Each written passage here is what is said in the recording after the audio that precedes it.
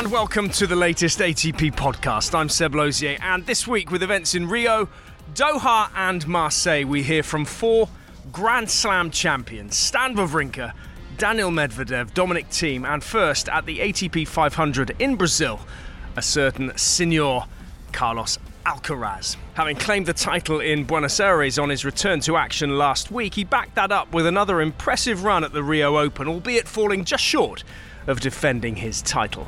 When we spoke early in the week, I asked him how tough it had been missing a few months with injury.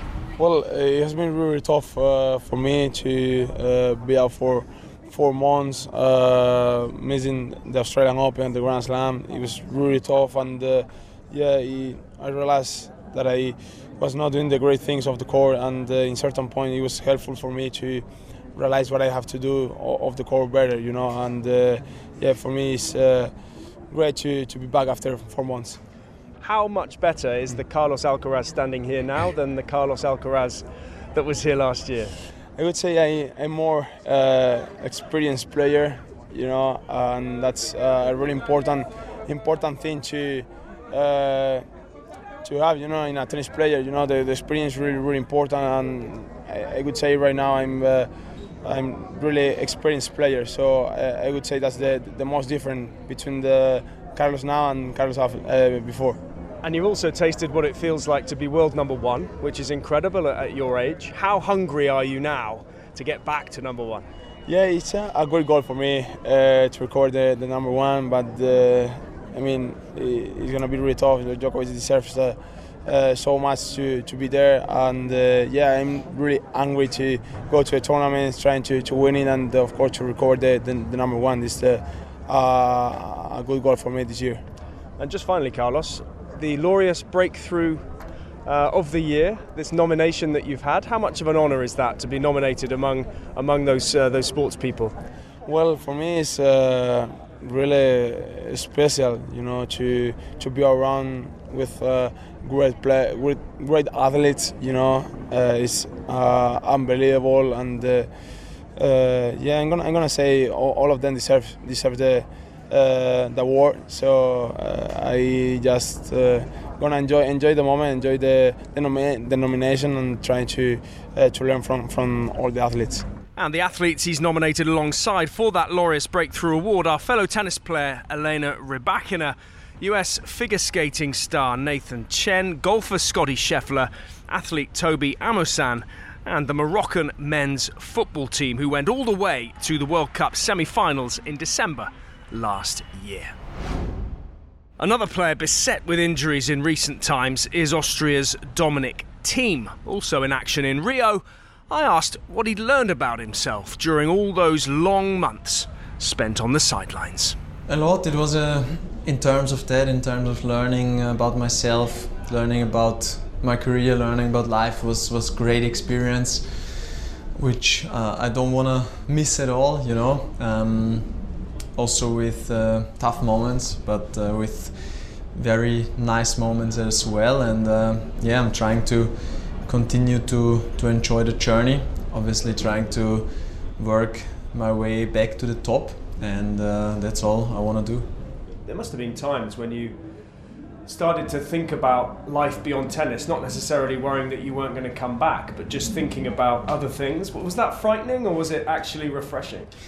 No, it's refreshing. I'm constantly thinking about life beyond tennis, you know. That's I think that tennis was for a long time the only part of my life which is good in one way, but if you're getting older, it's not good anymore, you know. You need a life beyond tennis. You need other thoughts in your head, other things to do, and the injury timeout and also the tough time to come back helped me a lot in those terms, and I'm very happy about it.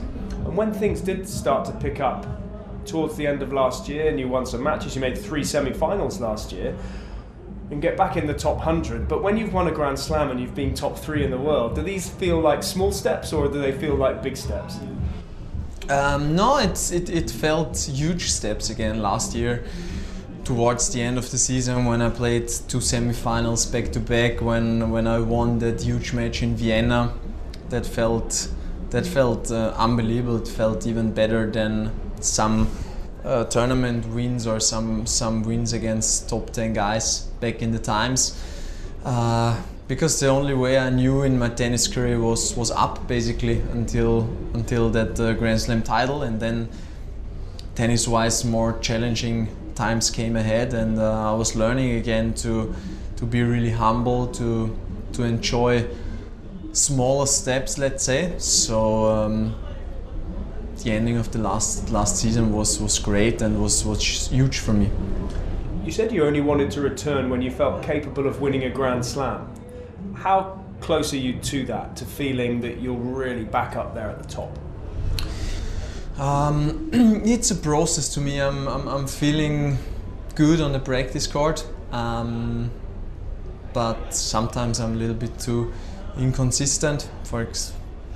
Last week is a perfect example. I'm playing a good first round, and then I drop my level a little bit, and that's what you cannot afford, because all the other guys are playing great, and one bad match and you're out of the tournament. So practice is going great, and just looking for some consistency in the matches, and then I guess I'm capable of doing good things.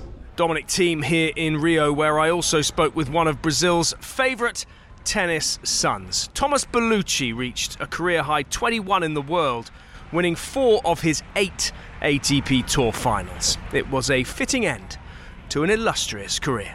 Very happy to be here.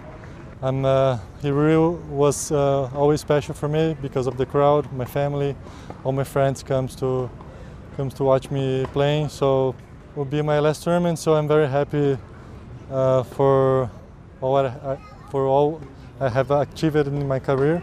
So I'm pretty proud of what I did. When did you make the decision that Rio would be your last event this year, and how difficult was that decision?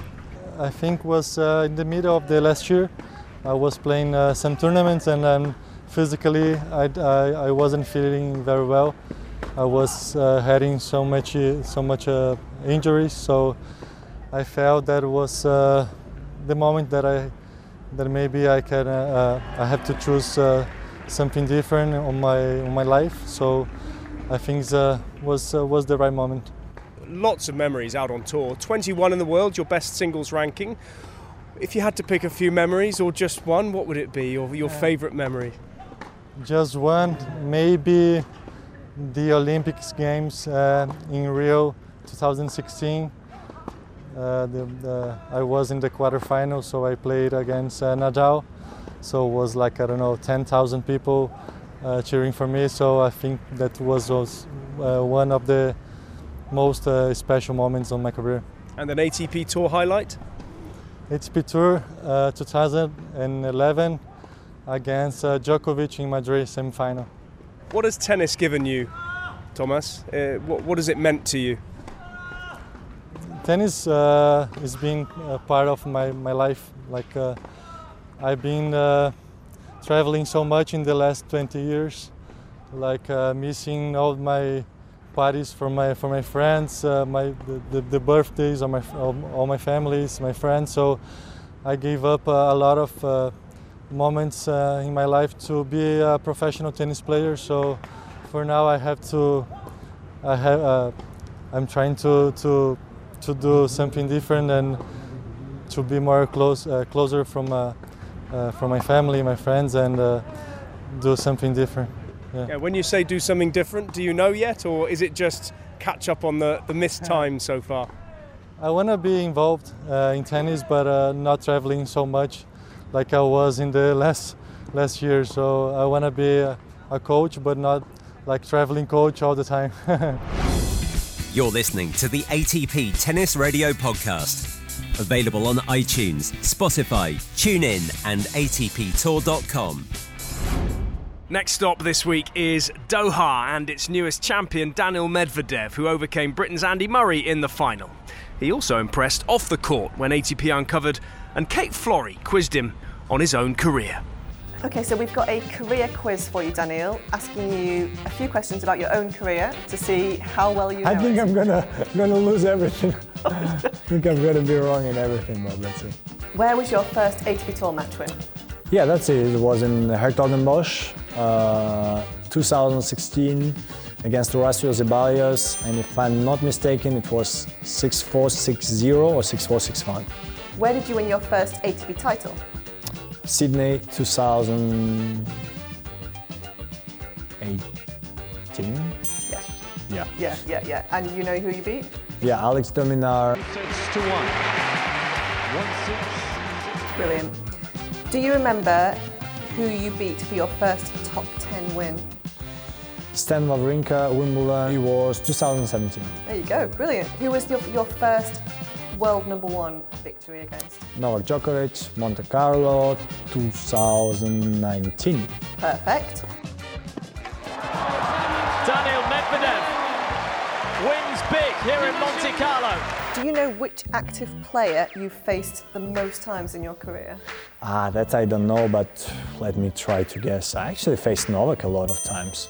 A wonderful battle, a wonderful occasion between the two best players in the world. Where did you win your first Masters 1000 title?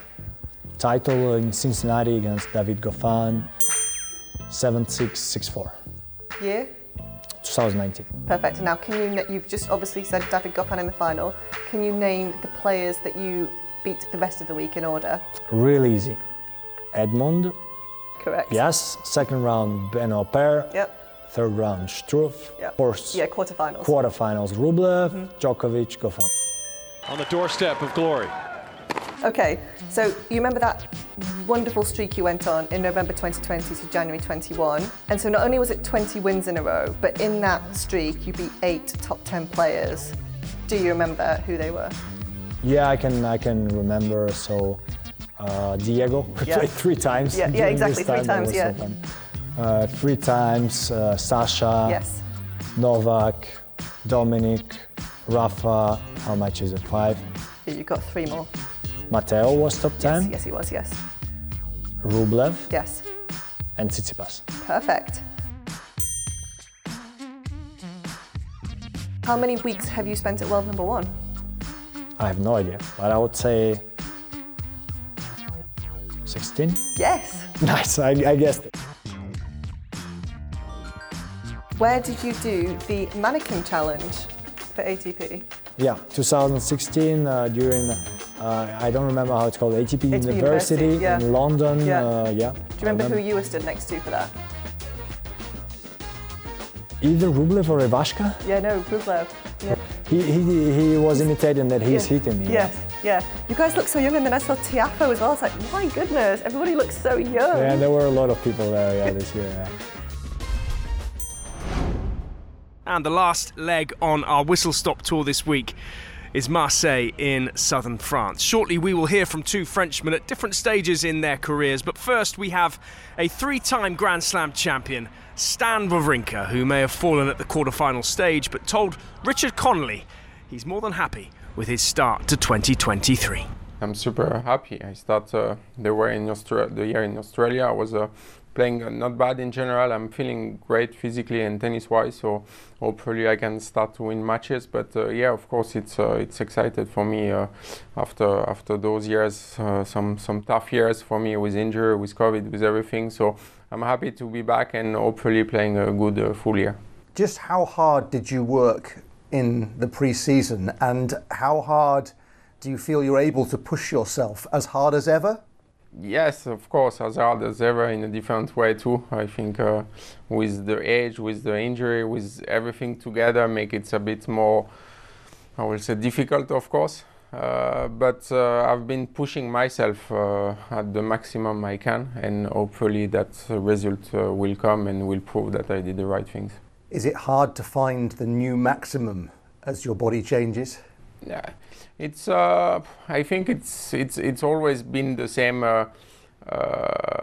level of difficulty. For me, at the end, it's more to find all the piece of the puzzle together. Because to practice hard is one way. To push yourself physically, it's another way. To find yourself mentally ready to compete and find the confidence for that in matches, it's a big puzzle. So that's the hardest way. Is to put all the pieces together in matches. You are practicing, of course, on a daily basis with the top guys, so you're in a good position. You can feel maybe how close you are. So give us an honest assessment of where your game is. My game is high. My game is where I believe that when I enter the courts, any player in front of me, I can beat them. Now I have to do it, and I have to do it in repetition in the same week. So the year is long. I'm always looking for the full year, for the big picture. I'm pushing myself on a daily basis, controlling what I can control. It's the practice, is everything around that, and match and result will come. Are you looking at the rankings? Do you have a target for where you want to get for a certain part of the year? I mean, it's obviously moved a lot in the right direction since your return. Still far away from where I want to be, but that's the ranking follow your result. So for me, most important is the way I'm playing, the way I'm practicing, the way I'm going into tournaments, and hopefully the ranking will follow. Can I ask you for a thought on the big picture of where this year is going to go? We've seen Novak make a very good start to the year and dominate in Australia.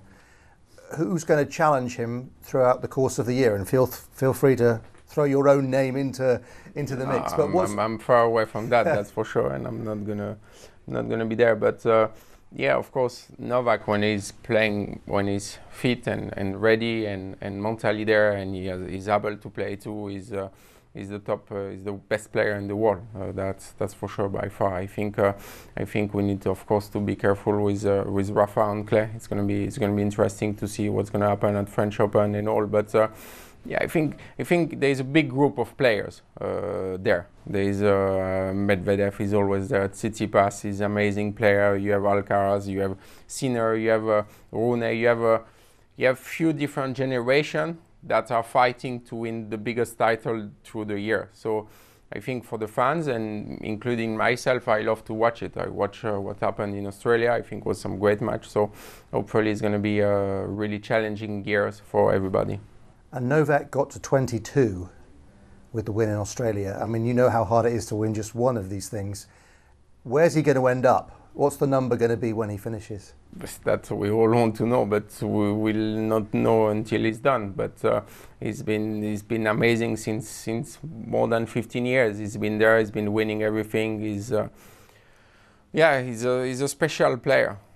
So tough to beat. So clean the way he plays. So physical, mentally so strong. So yeah, I'm excited to see what's going to happen with the next Grand Slam coming this year. You didn't give me a number. I don't have a number. I think they've been doing so well. Roger retired last year, but Rafa is still here. He also has 22. So they always surprise us without surprising us, because we all know how good they are. Great to see the great Swiss Stan Wawrinka back in action. One of 8 Frenchmen in the singles draw in Marseille was 27-year-old Arthur Rinderknecht, who, believe it or not, grew up believing he wasn't good enough to make the grade as a junior in France. But he grew in confidence and ability playing college tennis in the US, as he told Candy Reid. I was having the mind where I felt like tennis wasn't over for me. I was pretty good, but not great. I've never played juniors, actually. And I was decent in France, but not great. But I felt like tennis wasn't over for me. I still wanted to enjoy some tennis, some years of tennis, and being part of a team was great. And I just developed this desire of going on the tour. So it happened after my sophomore or junior year to turn pro. Decide to turn pro. You've got tennis in your DNA. Your parents both played tennis. Your mum won a round at Roland Garros in 1986. How did that help, having 2 parents very much enveloped in tennis? Yeah, I feel like they are pushing me in the right way. They are acting different. I mean, they are divorced now, so it's not the same anymore. But they are both acting in the right way for me to help me by pushing me forward. Without pushing any pressure. I mean, it's been a long time since actually I left for the US college that I'm pretty pretty independent and doing my things on my own, but they're always behind me and helping me whenever I need, and supporting me. So that's really great of them. Do you now live in Europe, or you live in the United States? I live in France. I went back to France. I trained for 1 year in the National Tennis Center in Paris before going to Rennes in the west of France with my current coach, with who we have been working together for the last 3 years.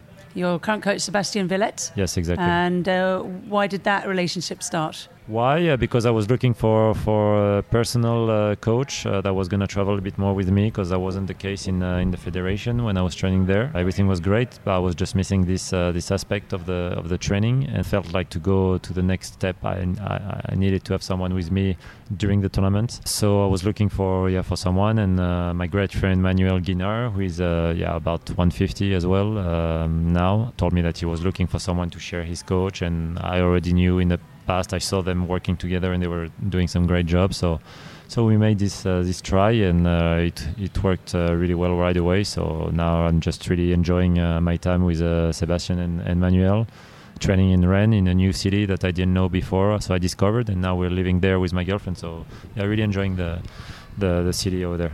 Since you're in the top 100 and Manuel is just outside, how does that work with Sébastien and going to tournaments? Actually, it's going pretty well. We are just managing things the best we can. Of course, some weeks we are on our own a little bit more when we're not in the same tournament, and that Seb has to go with one or the other.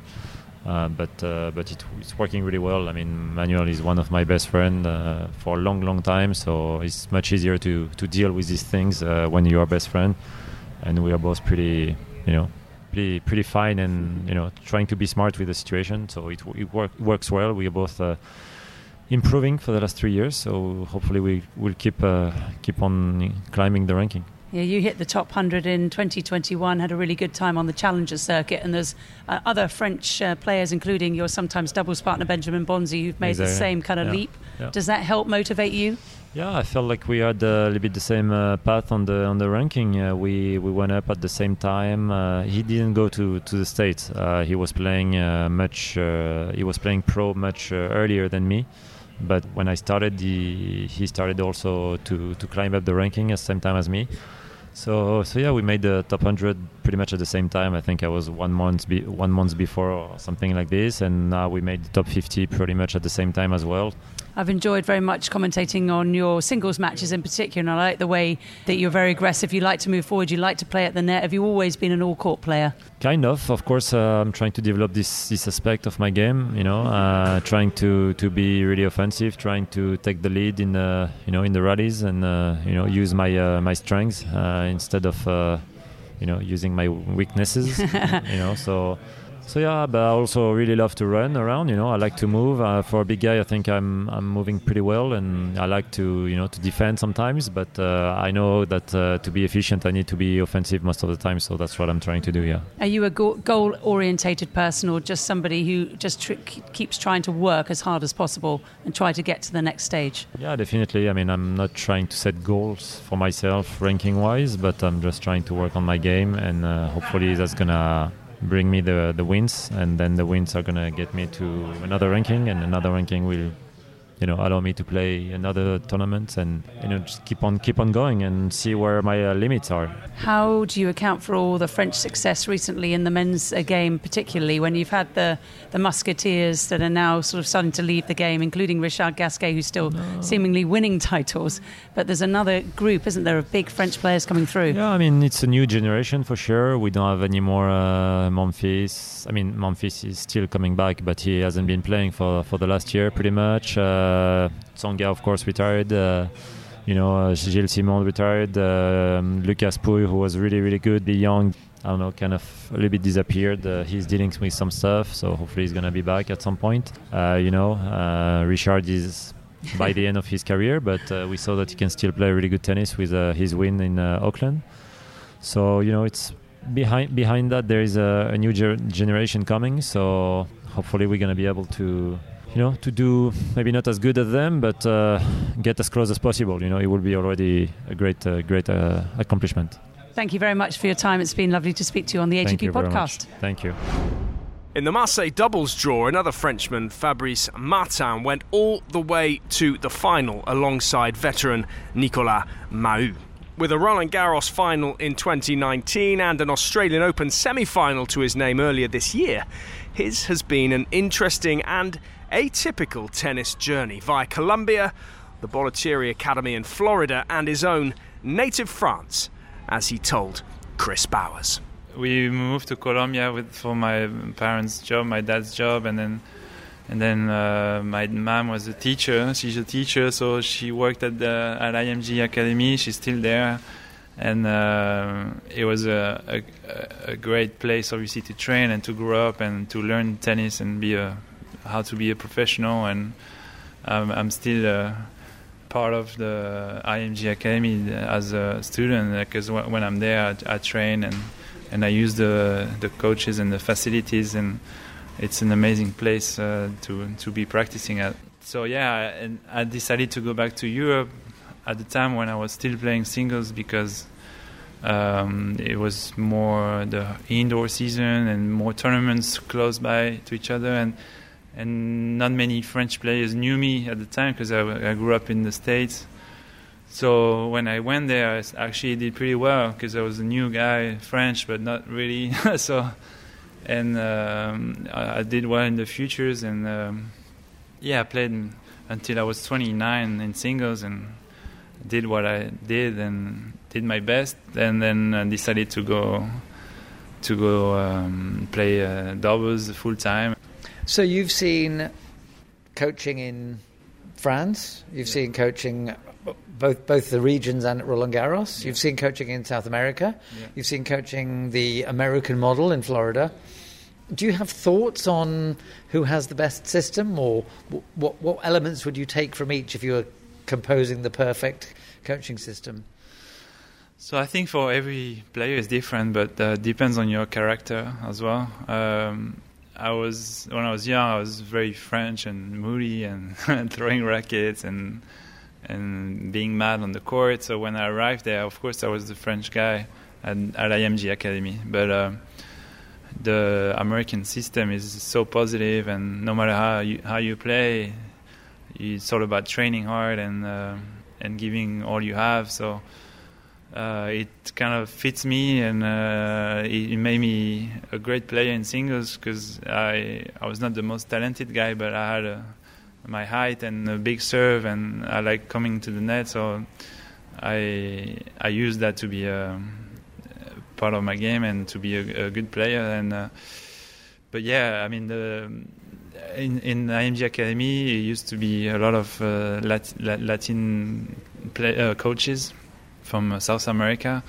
and so I kind of have they kind of have the American mentality with a little bit of South America tennis. And then when I go back to France, I felt that it was more on technique, maybe more tactical, more concentrated on the game and how to beat guys. Instead, I feel that in the States it was more focused on you, on your game, and on your strength, and work. And so it fits you or it doesn't, but I use a little bit of everything. I think the French system is very good with the technique and the tactical point of view, but if you can have the positive attitude plus that, it's a great mix. Because for many years people have quoted the French system as being a great model, but now we're seeing a drop in the number of French players in the top 100 in singles. Fewer players are coming through, and the Americans are starting to have a good period again. Is that just fashions, or do you think that maybe the French system has not been positive enough in encouraging youngsters? I think the States have done a great job with the college system. Many players from a young age now want to go to college and then go on the tour. When I used to play, if I was not in the Challenger Tour by 22, your life was over in tennis. That was what the coaches or the people from tennis used to say. Like, by 22, you need to be in the top 100 or 200. So I think the college, I didn't go, but from what I hear from players, the college system is great because you can still develop your game and your physique. And now I feel that when I look at the futures in the States, they're very strong. Before Europe and France I felt like the cuts were really strong, and now you can see the players in the States. The tournaments are tougher because I think the college players are getting better as well. So the French system. The French players will always have great players, I feel, because there's still a good generation coming up. Maybe not like we used to have with Gaël and Joe and Richard and Gilles, and of course they were top 10 players, but it's I believe a lot in momentum as well, with like the top players who's there as well, like Roger, Federer, and Nadal and Djokovic. It was a tough time to be in the top. So now I think the next 10 years I think will be interesting for the States and France as well, because we have some good juniors from what I heard coming up. But I mean, if you have a system whereby a promising youngster will be sent to Roland Garros to live there, not to the tournament, but to the training centre, do you see a situation where they might spend 4 or 5 years and then go to American colleges? Yeah, I think it's been the case now with I don't think Arthur Rinderknecht went to college, wasn't he? Yeah, he went to college, but I don't know if he was in the federation from a young age. Bonzi didn't go, but he's done his own thing in the south of France, and I mean I don't think the French will push the players to do that, but because we still have a good school and we can still create players to be top 10, but it's a good second option, I feel. Fabrice Martin with Chris Bowers, and that is it for this week. Thanks to Fabrice and all our guests. Remember, check out the podcast channel on Wednesday when we'll bring you another exclusive chat, this time with Brazil's Thiago Monteiro, and I'll be back next Sunday looking back on events in Dubai, Acapulco and Santiago, and ahead to the first ATP Masters 1000 of the year, and it's a big one in Indian Wells. You can also watch all the action on Tennis TV, find all the latest scores, draws and orders of play on the ATP WTA Live app, well worth downloading, and read more great features and stories on atptour.com. I'm Seb Lauzier. Thanks for listening. Enjoy the tennis.